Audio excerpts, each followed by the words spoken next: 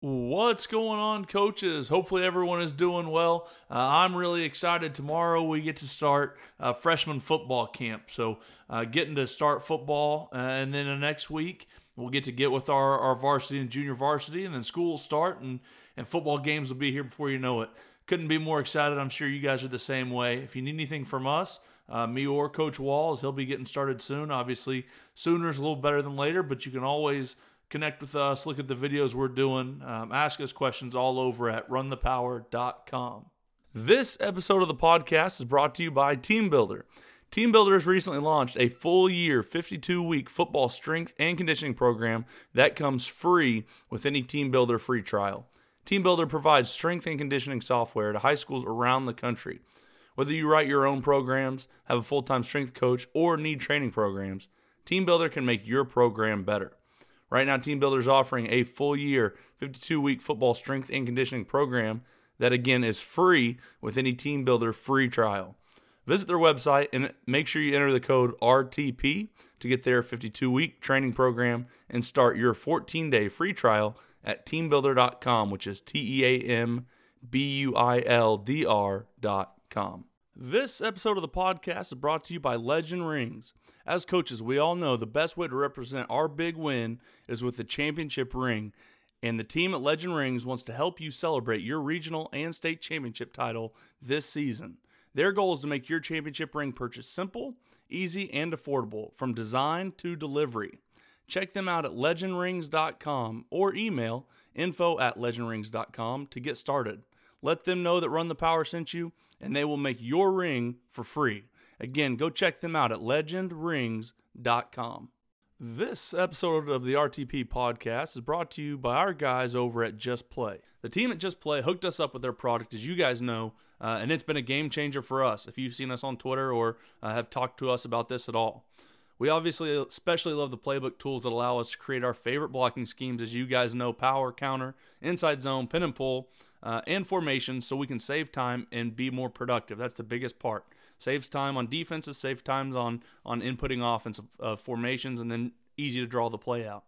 Just Play has a limited time offer for RTP listeners only.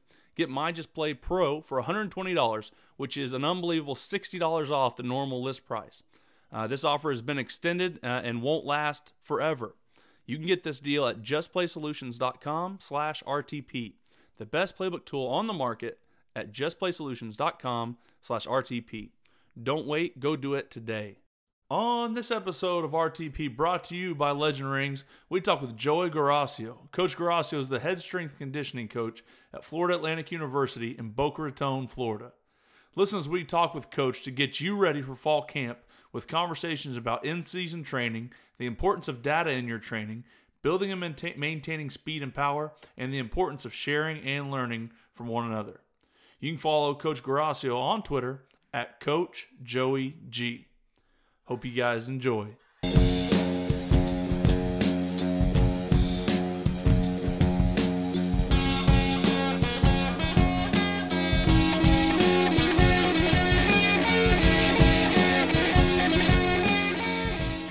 Again, thanks for having me on. My name is Joey Garasio. I'm the head strength and conditioning coach for Florida Atlantic University down here in Boca Raton.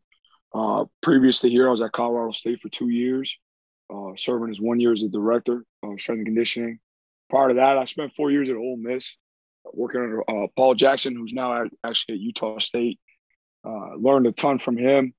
It was an unbelievable experience. Got to work with some really, really talented and naturally gifted athletes, and being able to see football played in the college level at the highest level. I mean, it was an awesome experience. Prior to that, I was at actually a 1AA school, Northwestern State in Louisiana. I was the director of sports performance for all 17 varsity sports. I was there for 2.5 years. And prior to that, I was actually a graduate assistant at Northwestern State. And I had a little stint right there where I was at LSU for about a month before I got the head job at Northwestern State. And then previous to that, I started my career actually at Florida Atlantic, going on now 11 years ago. So times flew by. I always knew I wanted to be a coach. I coached while I was in college. I coached wrestling, at Naples High School. I tried to help out locally in Sioux Falls, where I actually attended college. I went to the University of Sioux Falls, got an exercise science degree. I was just that guy that was a little bit above average as far as athleticism, always trying to get an advantage. That was my deal growing up in high school. Fell in love with football. I had the opportunity to play some college ball, and didn't even know strength and conditioning was an option for a career path until I went to junior college. I met Dos Remedios out in California, and as soon as I saw what he did, I just knew what I wanted to do. It changed my whole perspective on my outlook on where I wanted to do in my career, where I wanted to go, and just I've been in it since then. And I've been lucky. I figured out what I want to do early, and I've got a lot of good mentors, and I've had a lot of luck meeting a lot of people that have wanted to help me out. So that's where I'm at today. Again, I'm blessed. We just wrapped up summer training actually today, and I was just reflecting on what a great summer it's been and how blessed we are to have the kids we have. Because without them, we don't have anything. We don't have jobs, anything. So it's been an awesome experience up to this point in coaching. Coach, who was the coach at Sioux Falls when you were there? I know I was in Augustana for a year, and I grew up in South Dakota. So my brother had actually told me at the TFC, he's like, "Hey man, I think Coach Garasio played at Sioux Falls." Yeah. So my first year, Kalen DeBoer was the head coach. Mm-hmm. Chuck Morrell was the DC. We had an unbelievable run. We won 15-0, won a national championship. Had an opportunity to beat. We were a little small NAIA school. We went up to North Dakota and put it on them boys in the dome. And it was an unbelievable experience because I was in junior college for 2 years, and you really take for granted winning, and team camaraderie. And that's when I got to Sioux Falls. Like we had a really good team in my junior college. My last year we won 13-1.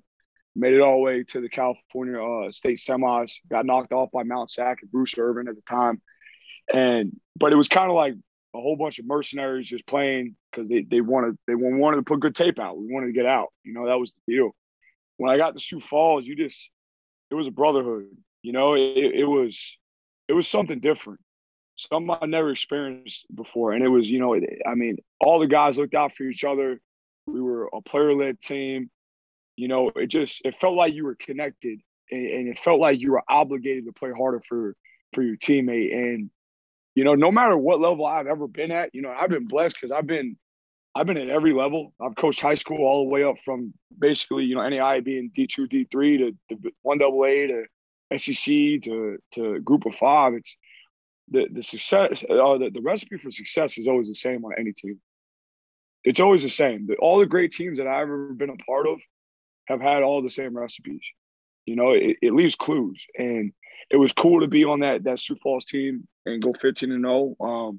Coach DeBoer ended up leaving. He ended up going to be the OC at Southern Illinois after that year. And then Jed Stugart was my head coach my senior year. And we ended up making it back to the national championship. We got knocked off. We ended up losing 10-7. It is what it is. But unbelievable run. And a whole bunch of unbelievable people. That's the biggest thing I take away from it. It was fun to win. It's always fun to win, but to play with guys that just, man, it was just, you cared about them. It was a brotherhood. Coach, you think, just looking at your background, playing JUCO ball, being at small schools, being at large schools, do you think that kind of helps you? I think, you talk to any strength coach, a lot of them are going to say, man, it's going to be the relationship with the players. You're spending more time with the players than just about any coach. Do you think that kind of background that you've had, helps you really relate to players and then ultimately find a lot of those connections with players? Yeah, I think the first thing that it really helped me with is because of how many places I've been.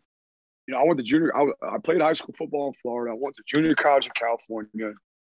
I actually signed with FIU, and then I ended up, in Sioux Falls. And I tell people all the time, like the experience of meeting people from different geographical areas, man. Like people are different from different parts of the country. People don't get that, And I feel like I could connect and talk with a lot of people from different areas because of the fact of, I've lived in all these diverse areas and I kind of got an idea where a lot of people come from. So I think that's definitely helped me out. And then, not had, paying for rent and having to take loans out that I'm still paying back, and eating peanut butter and jelly sandwiches in junior college and understanding the struggle and all that. That definitely helps you connect with some kids. A lot of our kids on our team, they come from low income areas. They don't have a lot, and when you can honestly say I've been there, I know what you're going through, and then it's not that you feel sympathy for them, but you can relate and understand them better, and you can understand why maybe they might be frustrated or maybe they might have a bad attitude that day. So, those are things that definitely have helped me out tremendously. And then junior college, when I played in junior college, we had a team full of kids from everywhere. We had kids from Alabama, Mississippi, California. I remember we had kids from Hawaii, we had kids from Canada, you name it, we had them, and it was cool just to get to know other people from different areas, get different perspectives, and it definitely helps you out because, coaching is all about connection. It's all about connection. How do you build trust with players? People take that for granted. Like that's why I got into coaching, because I love mentoring. I love being around the guys. I love the environment. And I want to be a servant leader, and I want to help people. And it starts, the first thing you got to do is you got to get to know them, and you got to, and they got to open up to you, which means you got to open up to them, and you got to be able to connect, and so all those experiences definitely helped me out in my coaching career for sure. Coach, I'd like to kind of pick your brain. I know Coach Walls was over at, the TFC and got to hear you talk, and he mentioned you had a lot of really good things or cool different things for your bigs, whether in season or off season, that Coach Walls explained kind of to me that isn't, necessarily what most bigs in the country are doing. Can you kind of just give me a little bit of your philosophy? I'm an offensive line coach. I played offensive line.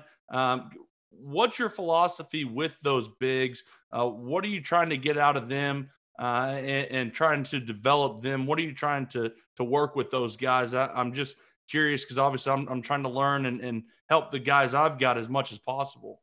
Absolutely. So I think the first thing is our overarching philosophy, period, is to create the fastest, most violent, and explosive team in the country. So no matter what position we look at, I think that's always my end goal. It's not to drive strength and have a whole bunch of 500-pound squatters. It's not to run them into the ground. It's how can we be violent? How can we be explosive? How can we be powerful? I think people put philosophies out, but then they don't tend to stick to them. And that's kind of a pet peeve of mine. So whenever I start programming, that's the first thing I'm looking at. So the one thing I talk about is reverse engineering the game. Like, you got to know the demands of the position. You have to know the demands outside of just, okay, well, they play for 6 seconds and then they got 35 seconds off on average and they play around 7 to 9 plays in the series. Like, it's one game, but it's a game of many games. There's so much different stress at each position, and you have to do a good needs analysis and a breakdown of what that position is going to need to perform at a high level. So what we did was we looked at, old linemen. We looked at every single position, but we're going to specifically talk about old linemen, which I love working with big guys, because if anyone that knows anything about football understands that offensive, defensive lines win championships. All right, because if you could control the line of scrimmage on defense and take away the run, and if you could run the ball on offense, you're going to win a lot of games. I don't care what kind of skill players you have. You're going to win a lot of games. And what we looked at was, okay, obviously you're going to have the anthropometrics, like height, weight requirements. What are the average height, weight requirements that we're looking at, right? What do we have on our team? What did we recruit? How far off are we on these things, right? So that's the first thing I'm looking at. Okay, so if we recruit a 260-pound lineman at tackle, say right tackle, well, the average tackle on our team is 297 pounds. Okay, and the average starting tackle in Conference USA is 305. So the first thing that comes to my mind is, okay, what do we need to do? We need to add weight to this kid. That doesn't mean hypertrophy and all those things. That means nutritional interventions. Okay, because that's how you add weight to people. You don't add weight to people by prescribing 10 by 10. All right, there's a ton of studies out there There's a ton of information out there. You get just as much hypertrophy from a 5x5 set or an 8x3 set, just as you do in those 10x10. And you have room to do your overarching philosophy and hit my goal, which is to make them powerful and strong versus just tired. So we're going to look at that. We're going to look at individually what do they need from an anthropometric standpoint, right? We can't make nobody taller. We can't make anybody's arms longer. Right. We could try to get in that bucket of weight, right? Because it's a game of momentum, mass times velocity. So those guys, especially up front, they need mass. They need mass. So then what we're going to do is we're going to look at the velocity standpoint, all right? And we're going to look at, okay, well, what is the overarching basic movements that they're gonna do? And it all revolves around, a lot of it revolves around bilateral triple extension, hips, knees, ankles. All right. You look at on a down block, on a reach block, any of these main blocks, they're coming out their hips. Okay, not fully either. That's what a lot of people get it messed up versus D-line. They're always teaching full hip extension. Okay, which is good, but with O-line, you necessarily don't want to come all the way out of your hips, because what's the D-lineman going to do? He's just going to drag you to the ground. He's going to shuck you. So what we want to do is we want to make sure that we're training triple extension. We want to make sure that we can move our own inertia. So that's where the strength comes into play. Okay, you have to be strong enough to be able to move your own inertia. So what we look at is, okay, when we're driving strength, what is their vertical jump doing? What is their 10-yard dash doing? What is their 20-yard dash doing? Are we moving the needle where it actually matters? All right, because again, you get to a point of diminishing returns with any general skill that you develop, right? Any athletic quality that's general, you're going to get to the point of diminishing returns with it. So you have to have a checks and balances system. Okay, all right, his squat went up 20 pounds, but his vertical didn't go up at all, and he's the same body weight. So what do we need to focus on? We need to focus on more rate of force development. We need to focus on more power development and more accelerated strength and more acceleration, period. That's what's going to move that needle in that right direction. So we have assessments that we look at with O-linemen where we're looking at, and it's nothing, crazy or scientific, like as far as when you look at what we're doing is we're analyzing broad jump. We get a broad jump by month or bi-weekly. All right, we're going to see where that's at. When we train, we get a lot of testing data. It's just testing is training, training is testing. So we're going to get 10-yard, 20-yard times on all these big guys, at least once a week. We're going to do a ton of resisted sled work. Why? Because that is a specific power development exercise. Okay, we're going to use ranges between roughly 60% body weight all the way up to 100% body weight. We're going to push a ton of sleds. Why? Because when people try to match and make specific exercises, and it's just funny because I'm like, you call that a specific exercise, but it's not even close. It doesn't even look like any movement they'll do on the field. And I that was one of my big things in my presentations. Like, if it doesn't look close, like, it's not close. It's probably not going to transfer. Like, I'm a guy that likes to dumb things down. Like, I think in today's age, everyone's trying to prove how smart they are with all this and try to make things more complicated and define things with really technical terms. I'm like, dude, let's break this down. Like, all right, we got to get better at run blocking. That's something we looked at on film last year. All right, we were undersized.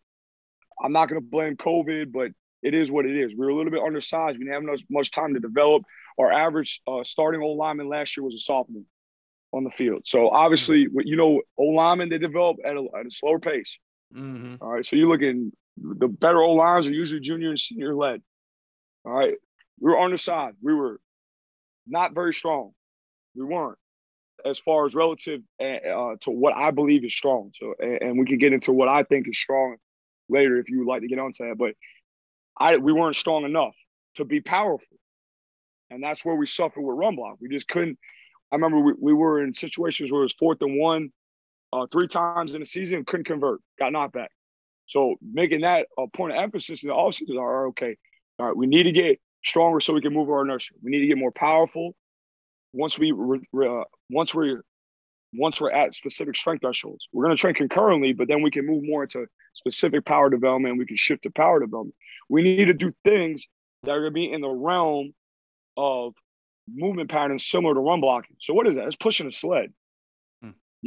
Let's again, don't overcomplicate it. I'm not going to put a water bag over their head and do all this crazy stuff and say I'm getting them better at run blocking. No, I'm going to put a whole bunch of weight on a sled, and I'm going to tell them to engage their hips and then drive that sucker for 10 yards. And then I'm going to give them full recovery up to a minute to almost 2 minutes. And we're going to turn around and do it again. And we're going to do it up to 10 times in a workout. You can't tell me there's not a better specific exercise to develop run block technique than pushing a heavy sled. Coach, real quick, how far do you have them push? 10 yards. Perfect. 10 yards. That's all we needed to. Exactly. Right? Why? And people ask me why 10 yards. And it's something I talked about in my presentation at TFC is like they play in a 10-yard box. Mm-hmm. I mean, I think we did the math with our GPS, and I think it was like the average old lineman covers like anywhere between 12 to 18 yards on a given play. That's it. So, everyone out here running, all these tempos with these big old linemen and all this. I kind of like it's kind of put things in perspective for me because I'm like, you know what? That's not far. Are we taking? And then you look at, are we taking away?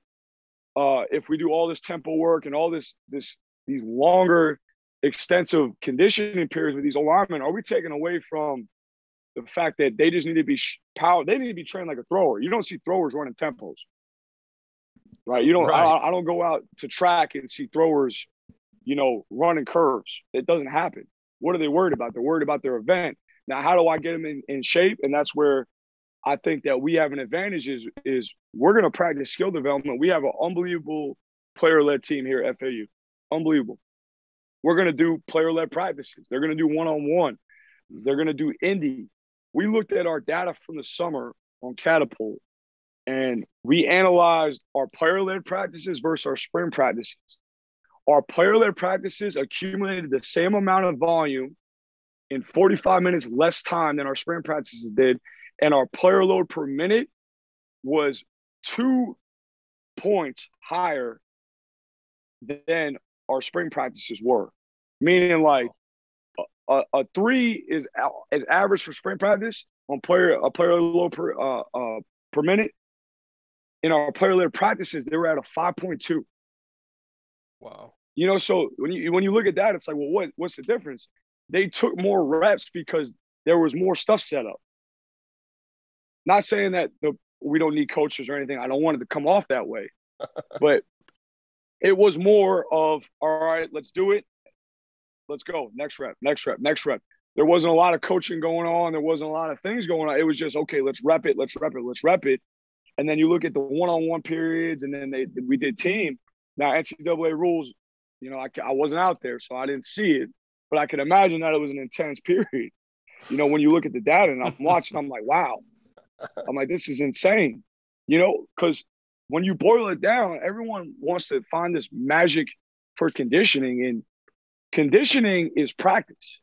Playing football. I think that's what it is. People forget that, right? I'm trying to get them accustomed to specific circumstances that they're going to have in the game. Well, what is that? What is that? That's practice. That's literally what practice is made for. Mm-hmm. So the more that we can do practice, the better prepared they are for contact practices, which means that the better they're prepared for scrimmages, which means they're better prepared for being in a game, right? People were like, "Oh yeah, well, I want to do something, I want to do the remedial version of the sport," and they got all these crazy agility drills. I'm like, bro, just let them play 7-on-7, right? Because if you take pads off, it's already regressed because there's no contact. Then you put them in, you take away the line, you take away the fact that, you make it a small-sided games. You hear all this research on small-sided games, right, as it pertains to soccer, but 7-on-7 is a small-sided game, right? It's a pass-specific scenario situation. You know what you have. It's not like they're going to go run draw in 7-on-7. It's pass-specific. Or one-on-ones, you know what you're getting. You're getting a pass rush. That's a small-sided game.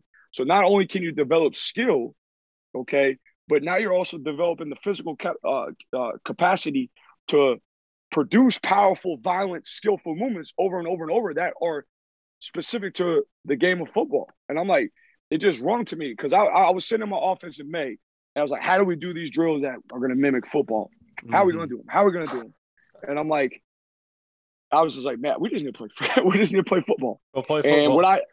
And what I need to do is I need to trust my leaders, and I need to empower my leaders. Right? Everyone talks about culture, this and that. Well, culture is not what I say; it's what they say. Right? It's what they do and the standards they hold each other to, and the accountability that's on the team. I'm like, what's a better way to get accountability and leadership than to tell my 10, my 11 unit leaders, this is what I need done in this player-led practice. It's on y'all to get it done. Okay. And that's what we did is we gave it to them. And to me, it was unbelievable. It was unbelievable. And again, for me, I'm not going to go back. I'm going to write in my book, and it's permanent for me. You want to get good at the sport, play the sport. All right. You want to be a good old lineman, hit sleds. Okay. Work on your pass set and do one-on-ones all summer. And I guarantee on top of sprinting and explosive movements in the weight room and ballistic exercise, all that, you'll be a better old lineman. Coach, man, I'm smiling from ear to ear. I love it.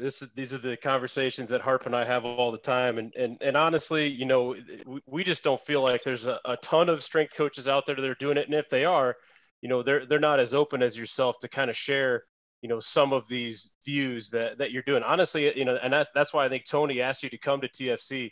You know, it is, I don't want to say, you know, like revolutionary, but it's a breath of fresh air. And, you know, I've learned from people far smarter, far better than at this than what I do. So, you know, it's just a testament to my mentors, you know, and my thing is this, is everyone is always talking about the profession's not going to move forward until we create better dialogue, we have less trolls online and all these things. But then no one wants to open up. No one wants to tell what they're really doing. And it's like, you really think that one exercise that you might like that's going to be the difference between you winning 11 games and 3 games? Like, that's not the difference.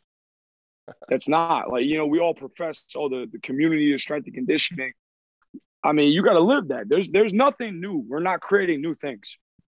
Okay, we're not. Like, you go back 40 years and you find any Russian journal, and I guarantee there's going to be something that's cutting edge now in 2021.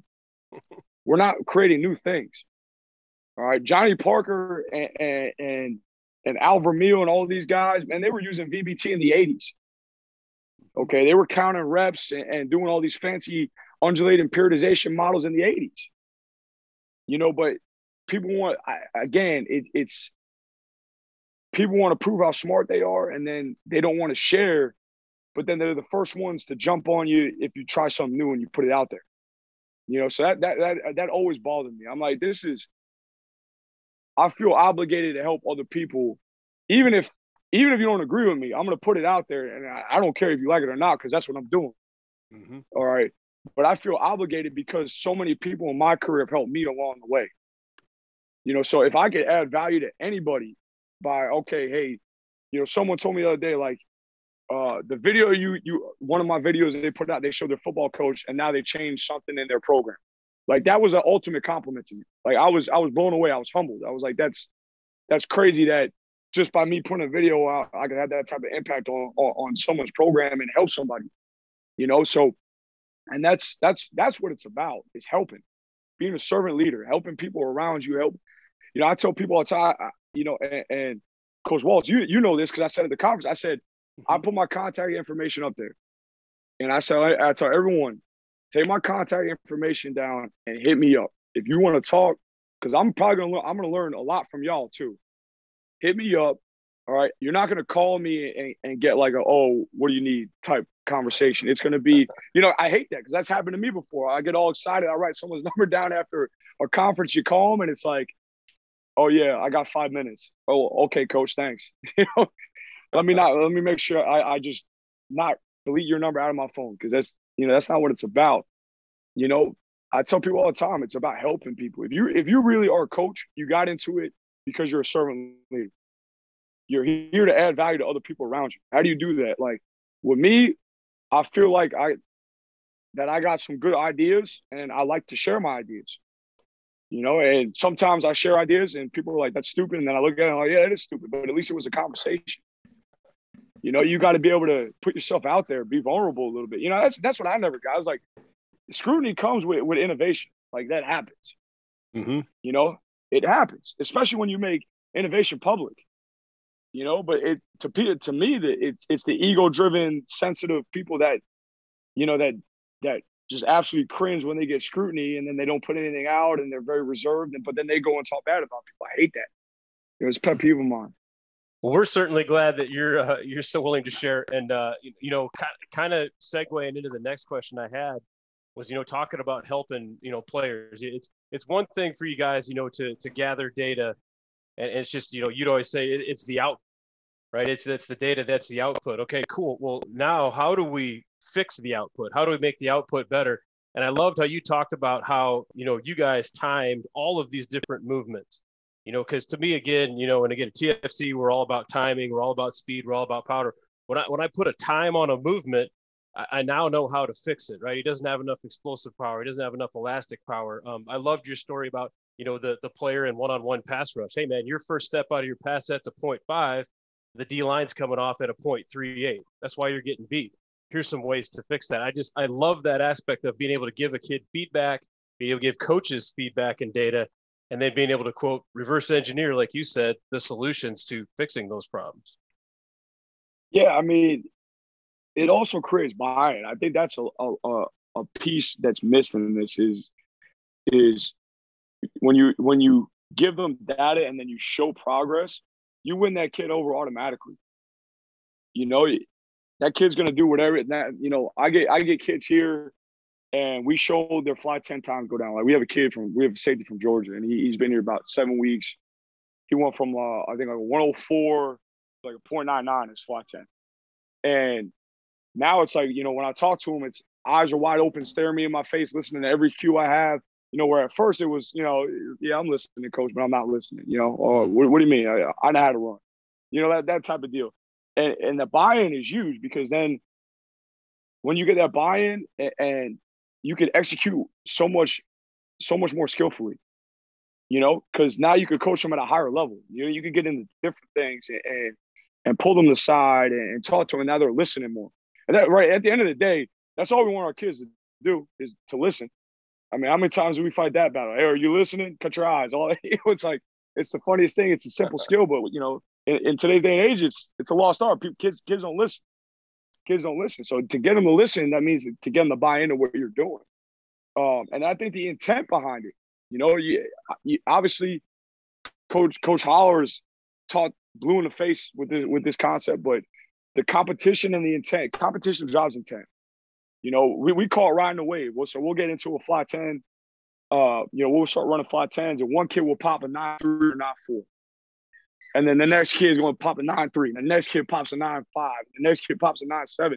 My players, they coined it riding the wave. Like, they just want to keep getting better. They want to beat the time. We got side bets over here on who's running what. They got push-ups on the side and all that. They make it fun. They make it interesting. But the intent behind it, it just goes through the roof. It's like we introduced VMAXs in our weight room in the end of spring. Our squat max on average went up 20 pounds for the team. It's not that my program changed that dramatically. It was now all of a sudden they had this feedback, or, okay, well, coach, what speed you want us to today? And that's what we talk about. I'm like, I want y'all at 0.6. If you ain't hitting 0.6 today, you're being a slapdick. Let's go. You got to hit 0.6. Let's get this thing going. Let's get this thing flying. Right? And then all of a sudden, out of nowhere, they're hitting the same percentages. They're hitting similar volumes. But now all of a sudden, their squat numbers are going through the roof. Well, what's changed? It was the intent. It was the focus. It was the neural drive. Mm-hmm. Right? It was the acceleration of the bar. So, it's definitely benefited us big time. And, it's a huge staple in my program, right? Everyone talks about, hey, every football coach in America is like, we got to have a competitive team. We need to create competitive environments. Well, how do you do that if they don't know what they're doing? If, oh, hey, we're gonna run and we're gonna do 20s, but you don't time the 20s. Like, how is that competitive? Or we're gonna do vertical jumps, or we're gonna jump. He jumps higher than you. Are you just gonna say it versus measuring it? Like, if I know that guy jumps 36 and I have the capabilities of out jumping him, like, that's gonna motivate me as a competitor to try to beat him. And then, like you said, driving it's it's crazy to think that football coaches operated without all this information prior. Okay, because I look at it like this: is every time I give my coaches the player profiles, it's essentially like a scouting department in the NFL giving the coaches all the information from the combine. Like, they're not going to go get a guy in the first round unless they have every single piece of information on that guy. Like, so what's the difference in college? The difference in college is I have more accessibility to these kids, and I can test them all the time because we have the means to do it in training. So you can know the ins and outs of that kid athletically, and understand, okay, you know what? Maybe this kid's not a kickoff guy. He's a 105 in the fly 10. All right. He's not a kickoff guy. Let's not put that kid in that situation. Or maybe you're like, well, why is this kid successful even though he doesn't seem that fast? Well, coach, he is the second fastest snake run on the team. He bends well. He maneuvers his center of mass around his base of support better than anybody on the team. So giving the coaches as much information as possible so they can make better educated decisions on personnel is huge. And then you talk about, I tell young coaches all the time, you're not just winning the players over. Like, that's the first priority, is to get buy-in from the players and show them progress so they truly buy into your program and they know they're getting better. Because that feeling of getting better, that confidence is unmatched. All right. The second thing you got to do is you got to prove to the coaches that your stuff's working. I've been on a part of programs where, coaches kind of side-eyed us a little bit. And they're like, is it really working? Is it not working? And when you don't have the data, it puts you in a tough spot. It puts you in a tough spot because at some point in time, no matter how good you think you're going to be, you're going to start losing a little bit. And the one thing I learned as a coach is you don't want that finger coming back at you. You don't want it coming back at you. I want to check my box. I'm like, hey, coach, hey, maybe it's your coverage. maybe it's something else. I don't know, because I we gained 15 pounds on average in that secondary, and everybody's running 4.4s now. But you want confidently to say you're doing your job. I talked about that at TFC as well. I was like, how do we get evaluated as strength coaches? How do you get evaluated? I mean, to me, it's do you enhance them athletically, specifically to their sport? That's how we get evaluated. So I want coach to look at all those numbers. I want coach to ask me, how come our squats didn't go up more? How come these body weights in this specific position group aren't going up? I want him to ask those questions. That's how I want to be evaluated, versus like, oh, hey, your juice levels were down yesterday. Like, what does that even mean? Like, hey, you're a culture guy. Like, we got to work on our culture. What does that mean? You know what I'm saying? Like, that, to me, those are objective. How do you measure that? And really, is it the main purpose of my job? No, the main purpose of my job is to enhance them athletically. All right. And to make them be able to adapt and thrive in their sport. That's my main job is. And I think when you provide that data, it definitely allows you to do that. It allows you to show coach, like, hey, what we're doing is working. Or, hey, coach, we made improvements here. That was the spring. We made improvements here in one area. I told coach, we got to get better here, and that's on me. We're going to get it done. But how do you make those audits? How do you audit your own program if you don't know what's going on in your own program? You got to test. It drives me crazy when people don't test. Speaking of some of your testing, Coach, there was an image that came out, I believe, from TFC, and I would love for you to kind of explain it to me, because I know Walls was fired up about it, and I just wasn't there, but also I'm just not the smartest guy in the world. But it was and maybe Walls can help me explain it to you, because I know you know what it is. But it's a big, long, like, and I got it right here, a big, long line, and you've got arrows going up and arrows going down, and like hurdle, jump, drop, and then there's the arrow up, and an arrow down close to it is a corner route step, and it's got 0.22 on the corner route step, and at the very bottom it shows elastic power, explosive power, all the way to maximum strength. Are you aware of the slide or the image that I'm talking about? Yeah, no, I know exactly what you're talking about. Yeah. So what happened was, could you explain that to me? Yeah, because I was really interested in it. I just wasn't smart enough to pick it up by myself. So what we did was we got a whole, Derek Hansen put out a diagram probably maybe a year and a half ago. And what it was it was ground contact times of different just general athletic movements. So it had like the prenutial step of a high jump. It had change of direction. It had the first step in a sprint, the third step in a sprint. All these things, right? It had top speed. It had all these different ground contacts, and it showed as a continual one from left to right. So from fast to slow, the athletic attribute contributing to these ground contact times. So I started filming our guys, having our interns film our guys doing sport specific movements. And I have Dartfish on my phone, and I'm sitting there and I was messing around. I was like, you know what? Let me look at ground contact times of some of these guys' specific football movements. And it just turned into a rabbit hole. It turned into a rabbit hole because it was like, all right, now I need to film every guy doing everything possible.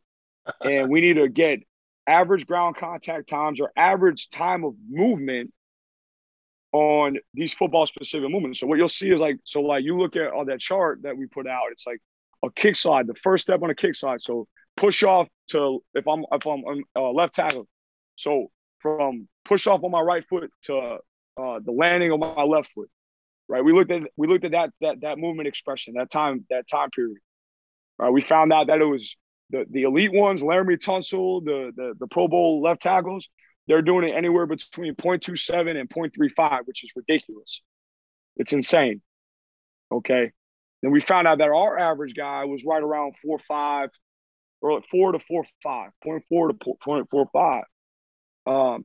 And what was eye-opening about all of these things, finding out all these different time movements and expressions of these movements, was how fast everything actually is occurring. All right, even a run block. So you look at a down block. Everyone thinks that blocking is a slow, like grind them out type event.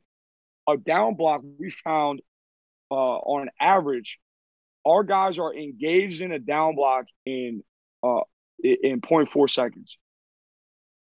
Okay, so less than half a second. They're engaged in a down block and sealing whatever side it is, a successful down block. That's what we looked at when we found film. And we're like, that's insane. That's fast. And then when we looked at, okay, what about a pull, right? Because, a pull is going to be slow. We found that an average pull from snap of the ball to contact was between 0.7 and 0.9. It's still less than a second. All right. So when you look at what transfers as far as training wise, you have to match time parameters. Okay. I had a video of a squat in my presentation. All right. It was I think it was like 75 or 80%. So it wasn't even a 1 rep max. And the timestamp on the squat was 1.9 seconds. All right. 1.9. Okay. So when people say, hey, we're getting stronger in squat, we're going to be better at football, you're missing the key element that's going to bridge strength to specific skill development and skill execution, which is, especially on the O-line, which is going to be power. And that's what it really showed us is a lot of these movements that are on the field that are happening are in the same time brackets as the second pull of a clean, a barbell jump, a trap bar jump, a med ball toss, a violent broad jump, a resisted broad jump. We do sled broad jumps, which I think is one of the best exercises you could do for an O-lineman. A 5-yard sprint, a 10-yard sprint. They're all in those time brackets versus in deadlift time bracket or a squat time bracket. And then what it really made me realize is how important elasticity and reactive strength is to all these things. All right. So we think just because you're big, oh yeah, you just need to be a big, strong dude. I watched Laramie Tunsil kick slide, and that's a plyometric exercise. Right. I mean, you talk about how fast he's in and off the ground. That mimics hurdle hops as far as ground contact times. So you're not going to sit here and tell me that it's because he's strong, because I coached Laramie. He never squatted over 500 pounds. Okay, it's not because he's strong. It's because he's stronger in that time bracket than the guy that's in front of him. It's not about being the absolute strongest guy. It's about being the strongest guy in the amount of time given to you. So that's where, you look at explosive strength deficit or dynamic strength index it should be a main driver in all football development, meaning, again, is your power increasing with your strength? Because that's all explosive strength deficit is.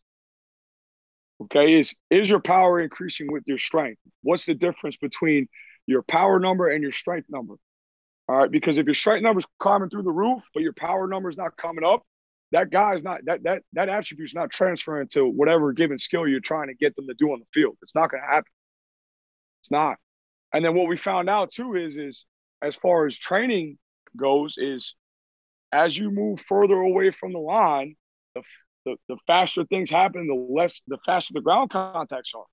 So that's where sprinting becomes way more of a priority. That's where high intense plyometrics become way more of a priority. That's where specific change of direction and agility drills become way more of a priority because they're happening at such a faster rate, to where when you move towards the end, closer to the line, it's more power driven. It's not strength driven, it's power driven. Does that make sense with that chart? Yes, it absolutely does. And so it actually kind of brought me to my next question, which was, I think you just put it out yesterday, and it was the back squat in the correlation to 20 times, and it had a few other things.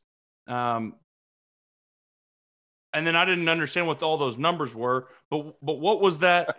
What did that correlation show from that picture that you had shown? Like, to me, what the picture was saying was like your back squats didn't have that much to do with your increase in 20 times, but I could have been way off with that. That's why I was excited to ask you today. Yeah, so it's not that they didn't have anything to do with it. It's just that the relationship between those two, so 20-yard and a back squat, isn't as high as a lot more training modalities.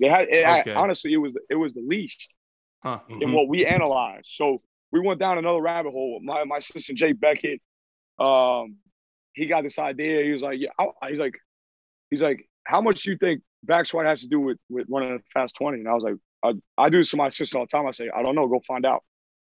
Go figure it out. And lo and behold, about 3 hours later, he comes running back to me, right? And he had a sheet of paper, and he was like, all right. He's like, this is what it is versus this. He's like, it's a decent correlation. So anything over 0.5 is a decent correlation. Okay, but the higher up, closer to 1, the higher the correlation is.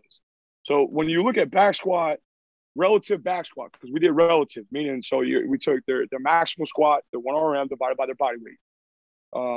And we looked at their laser 20-yard. It was at a 0.479 was the correlation. All right, it's pretty high, but it's not as high as some of the other numbers we're getting. So like we looked at, all right, our fly 10s and our cleans was at a 0.78. All right, well, why is that relationship? Again, it's not causation, it's just connection, right? It's correlation. It's not causation. But what can you make off that? You can infer that, okay, well, rate of force development is more prominent in Olympic lifts. All right. Maximum speed, when you're at maximum velocity, it requires a ton of rate of force development. Okay, so hence maybe that's why there's a higher correlation. But versus some of these other ones that we found were insane. It's like, okay, our vertical jump correlated higher to our maximum speeds, our fly 10s. Well, why? Because running at maximum speed, at maximum velocity, there's more vertical force involved than acceleration, where it's more horizontal force, which showed that our broad jumps, actually, the numbers backed it up, our broad jumps correlated better to our acceleration. Well, it makes sense because it's vector specific, meaning it's angle specific, right? Where I'm pushing back behind me in acceleration, where I'm pushing down at maximum velocity. So again, vertical impulses, pushing down, going up, that's a vertical jump. That's going to correlate higher. But yeah, so we just went down a rabbit hole, and it got to the point where it started becoming absurd because now I got a list of about 70 things that correlate.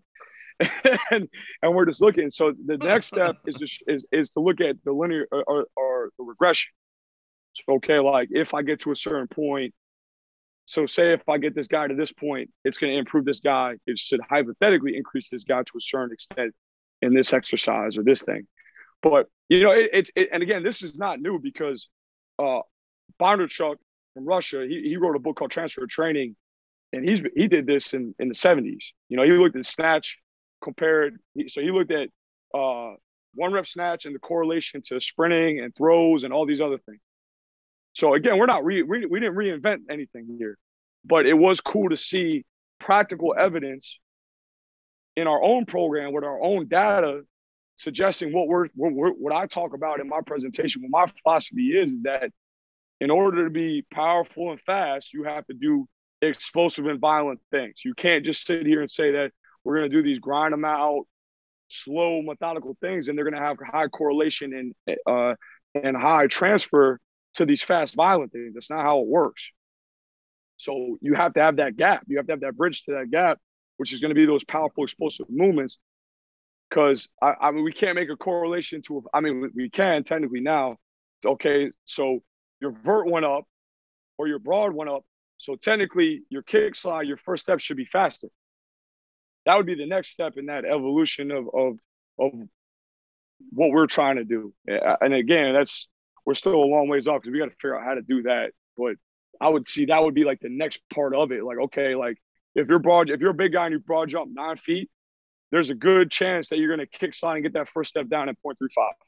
Mm-hmm. And if you get it down at 0.35, you're being that D lineman to the spot, you have a really good chance of winning every one-on-one.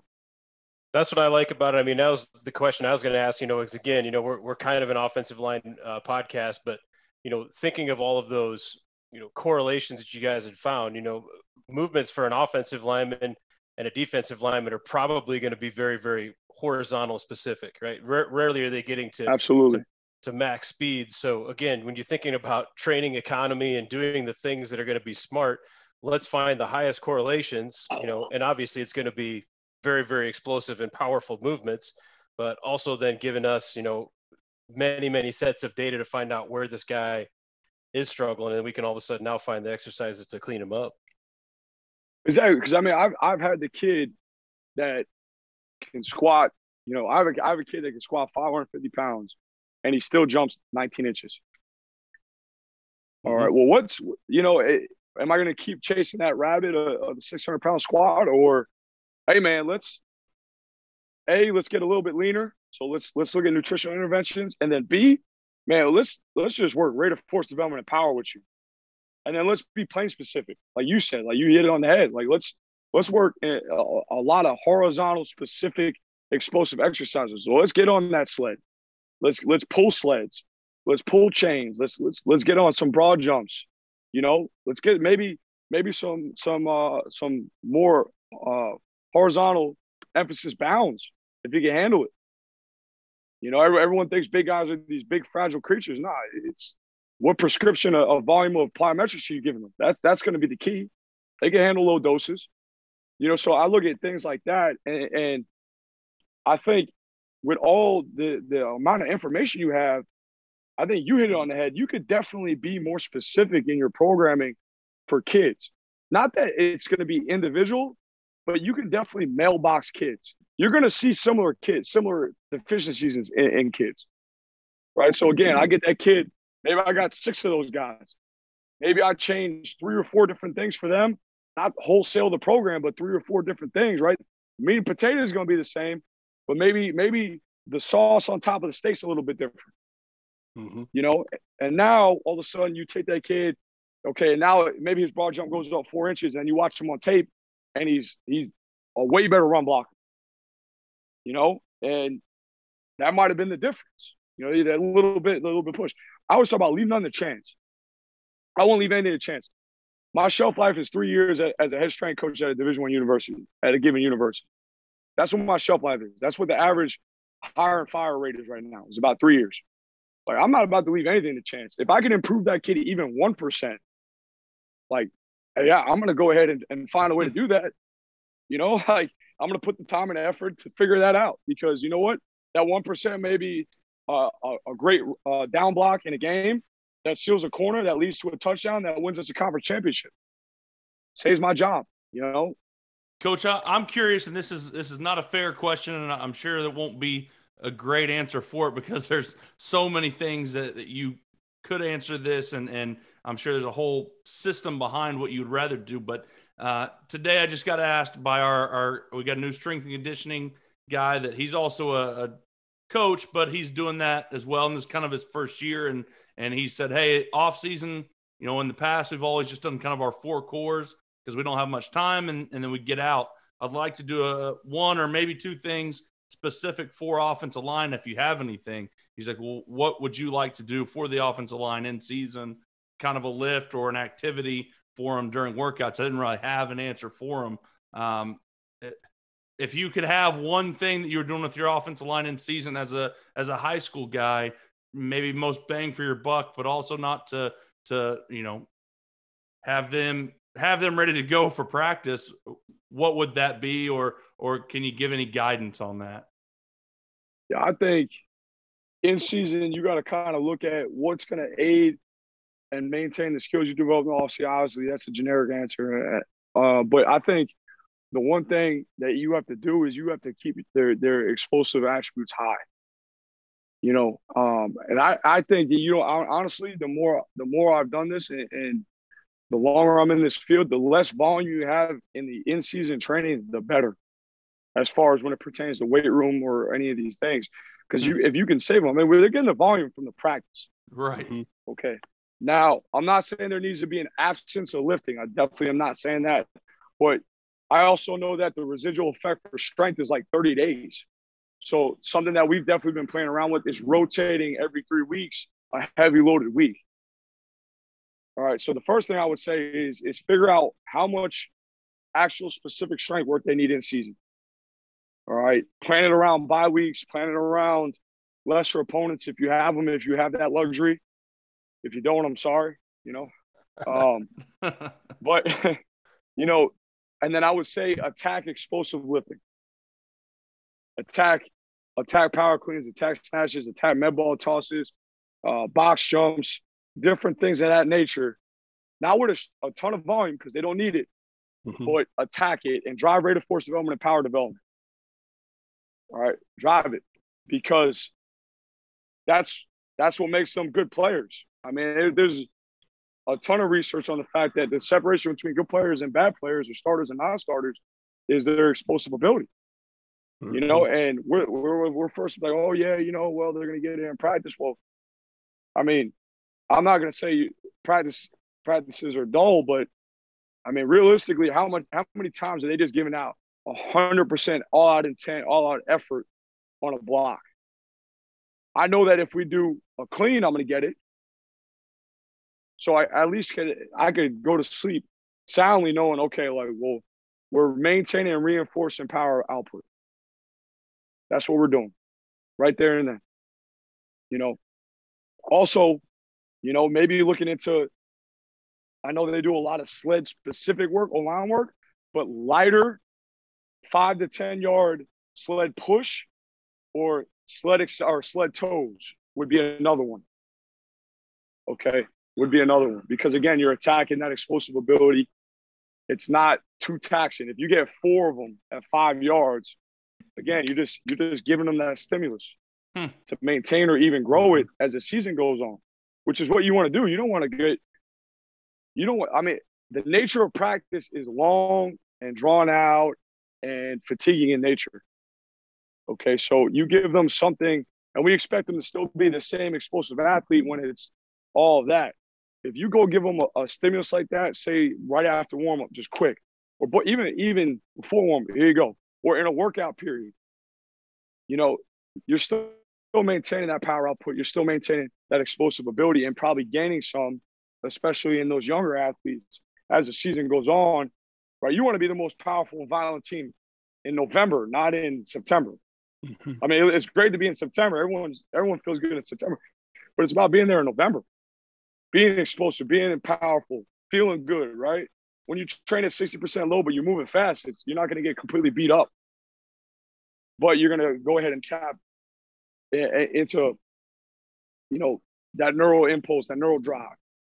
Coach, you talk about, the in-season, you're thinking of going to like a 3-week rotation. Well, we've done some of that. What do you think for like percentages then? So you're thinking, hey, that 3rd week is going to be more like strength driven.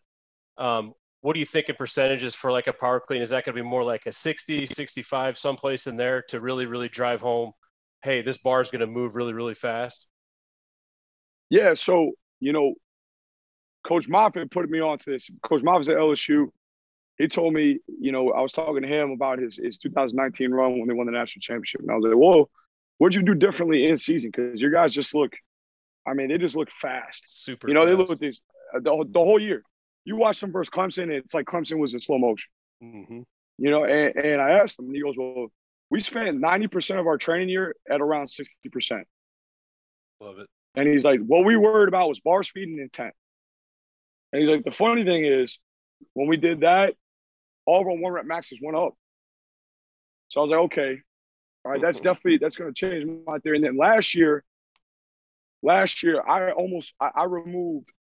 put a chart out there. I removed so much volume from our in-season training. And just when I had to go heavy, it was for 1 to 2 reps. Yep. That's it. It was 1 to 2 reps. Okay. We were the same. Everyone wants to live and die by Preplin's chart or by Soviet research on rep accumulation. And my thing is this: A, those guys were not playing football, running, or sprinting at the time of those volumes. And B, okay, they were hopped up on so much test. Okay, their recovery patterns were probably cut in half versus what my kids are getting.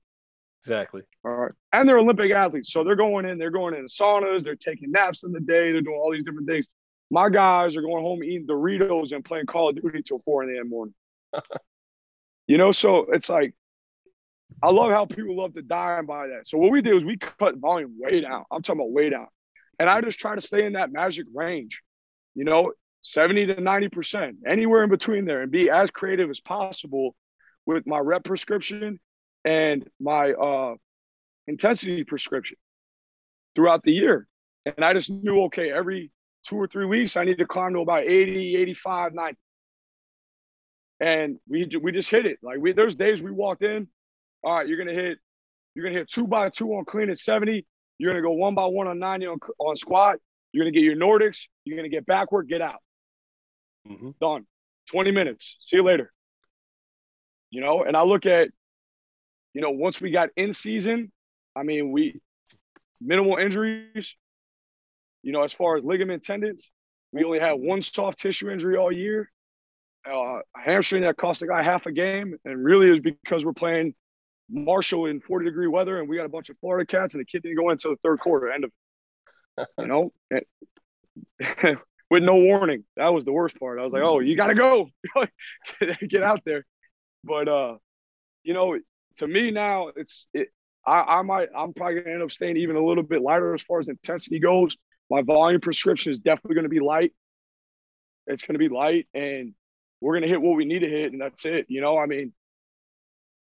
My receivers, do they need to come in and hit 90 on squat? Is that really that important? Nope. Or can I find another way to maintain strength levels without beating them up? They're getting 7,000 yards of practice. Do I really want to bring that kid in and do a 3x5 at 60 or 70% on squat? To me, that just doesn't make sense. It's not a good idea. Absolutely not. Well, Coach, this has been an unbelievable hour. Obviously, it flew by. I know Coach Walls and I wish this could go for a lot longer, but want to respect your time.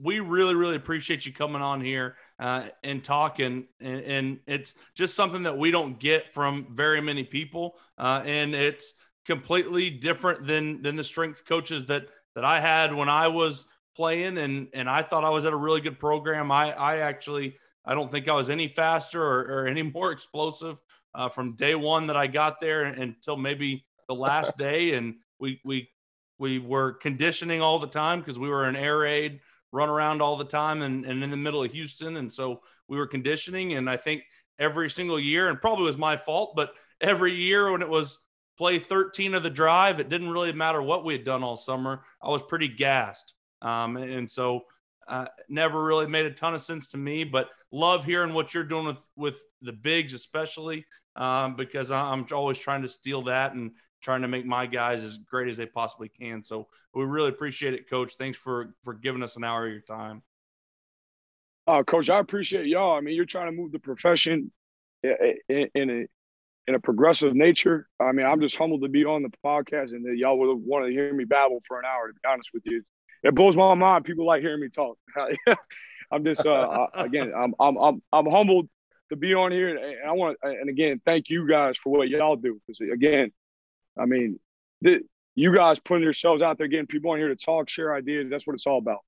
Coach, man, like I said, awesome to meet you there. Super impressed, with the message you had. And then, the other thing I'll say is, there's a lot of presenters and a lot of coaches that'll go to something and, maybe they diva up and they go get something to eat and they hang out. That was the opposite of you. You went to every session. You went to learn things. You asked questions, and you were being the lifelong learner as well. So much respect to you and the way you carry yourself and the way that you're so willing to get better and share, man. It's guys like you who are genuinely, I think, going to move the profession forward. And I'm super excited to see where it goes. Well, Coach, I appreciate that. And I want to thank y'all for putting the clinic on. It was first class. I mean, it was one of the best clinics I've been to, and it was because of the operations. I mean, you guys did a hell of a job putting that clinic on.